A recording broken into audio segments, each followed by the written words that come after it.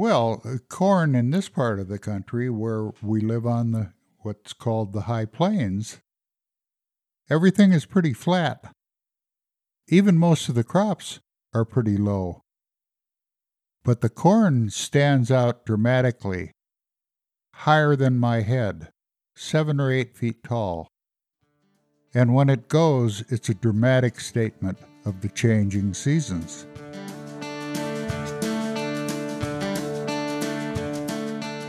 Hello and welcome to Notes from the Bee Yard. You're listening to episode 13, Closing Down. The transition from summer to fall is dramatic along Colorado's Front Range. There are vivid contrasts between yellow leaves and blue sky. One day summer feels in full bloom, and then the next day it's gone. Today's episode is about the bittersweet nature of fall seen through the eyes of a beekeeper closing down shop at the end of a light honey production season. My name is Laura Tyler. I'm your producer and host. This is episode 13, Closing Down, written by Tom Theobald in 1990 and read by Tom in 2021. Stay tuned through the end to hear Tom and I chat about fall.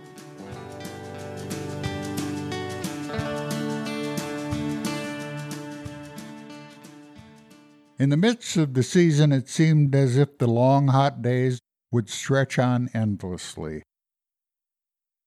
But now, as I sit here typing, dawn reveals a somber gray sky, and the first inspections of the bee yards in March seem such a short time ago. When I started the outside chores, an almost imperceptible mist was in the air, falling and yet suspended, like the house dust when the setting sun shines through a west window. The mist soon changed to white as snowflakes grew, and I could shortly hear them hiss as they passed through still green leaves above my head. Inside, an early fire crackles in the wood stove, as that penetrating warmth peculiar to wood heat through cast iron creeps about the house. As my season nears a winter pause, a strange mixture of feelings settles in. In the honey house, as the harvest nears an end, it is a strong sense of relief that comes, and I begin to congratulate myself for surviving yet another season without any serious breakdowns, either mechanical or physical. A breakdown in September, when time and temperature are my unforgiving taskmasters, would be particularly disastrous, since a delay of 2 weeks might well mean that any remaining honey still on the hives would be unharvestable. So as the harvest ends, I heave a well-earned sigh. While I break down the honey house equipment for storage, I use the warmer hours for the last inspections of the bee yards. Each colony is medicated, covers are nailed on against the winter winds, and entrance reducers are put on to deter home-hunting mice. I find a certain sense of sadness and melancholy on these last rounds. Hives which were tall and stately in July now sit short and unobtrusive with the honey supers gone. The colonies are still strong and active on the warm afternoons, but there's little for them to work on, and we both seem to sense that things are closing down. Many of the bees are struggling with reluctant drones as they cast them from the hives. Drones are the male bees, whose only function is to mate with new queens if they are needed. They are raised in the warm months, and their summers are idyllic as they hang out, eat honey, and cruise each afternoon for queens. With the cool nights, though, the idyll ends. The bees will force them out and not let them return at dusk. The cool night air will do them in. Not unlike the drones, I feel a loss as the focus of my waking hours from March to now comes to a sudden close. And yet, fall is a glorious time to be afield here along the Rockies, and were it not followed by winter, it would likely be one of my favorites. Wheat and pasture land lie tan in a tapestry of green alfalfa and chocolate soil just freshly turned. Throughout this quilt, a spider web of gold begins to trace each stream and irrigation ditch as the trees start their turn. To the west, the mountains give their own graphic measure of the changing season. By September, the land above timberline is gray and rocky, with only an odd snowfield here and there in some crevasse where the wind-blown snow may pile 60 feet deep in winter. Then, one bright September morning, we wake to find the highest peaks dusted with a blanket of fresh, new snow.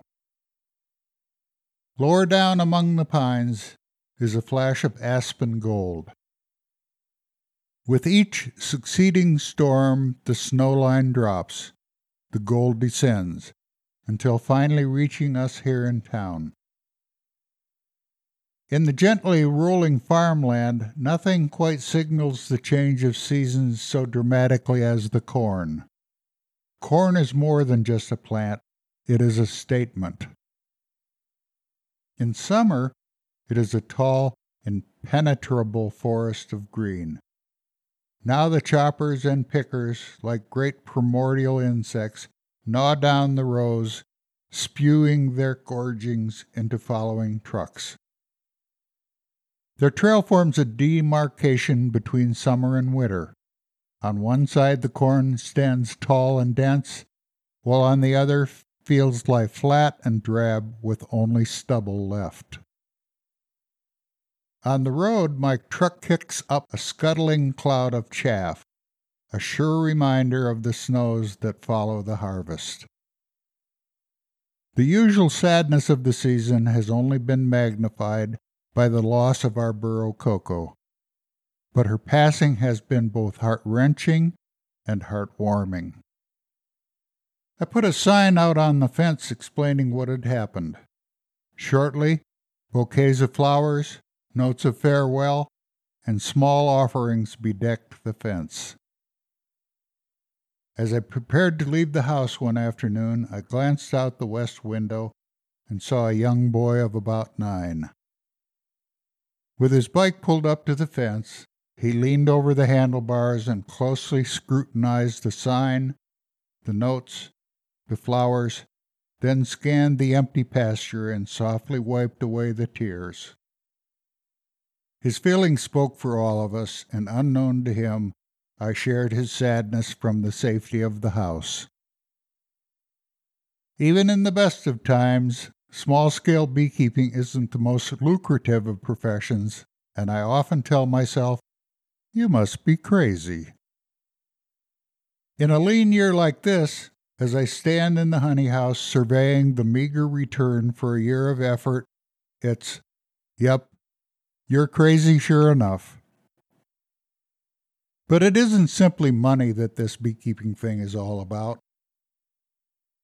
It's the doe who eyed me nervously while her twin fawns played unconcerned as I pulled into my yard at 4 Mile Creek. It's the young foxes raised under the barn, the Swainson hawks that raise a brood above my head each year as I work. It's bluebirds, sunshine, friendships, the bees themselves, even the big old rattler coiled defiantly in the dusty road on a warm fall afternoon. All are part of what beekeeping is about. It's 1,000, no, 10,000 things. And when the sun returns from the journey south, the land will become green, the blood will stir, and the bees and I will be back again to roll the dice just one more time.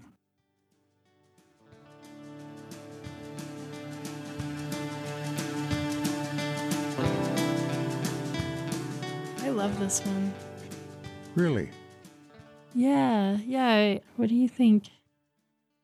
I think the thing that strikes me most of all is the 9-year-old boy. Mm-hmm. What about that? These columns that I did are columns from the heart, and that touches my heart. In this essay, you talk about the west window 2 times. You talk about it in the beginning when you're talking about dust. I think everyone has had that experience, a moment of quiet reflection at home where you're noticing shafts of sunlight and dust passing through.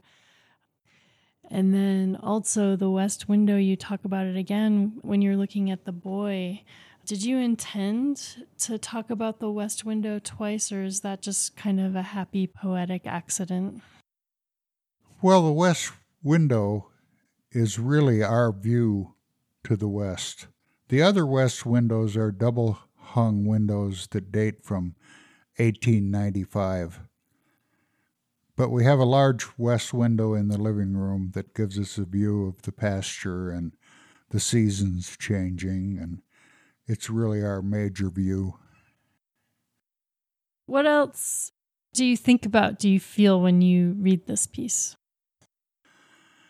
You know, I think as I look back, it's the effect the changing seasons have on me. I'm wedded to the seasons. I've always been, even before the bees, but the bees certainly accentuate that observation of the changing seasons, and that's very important to me, is to see the seasons change day by day.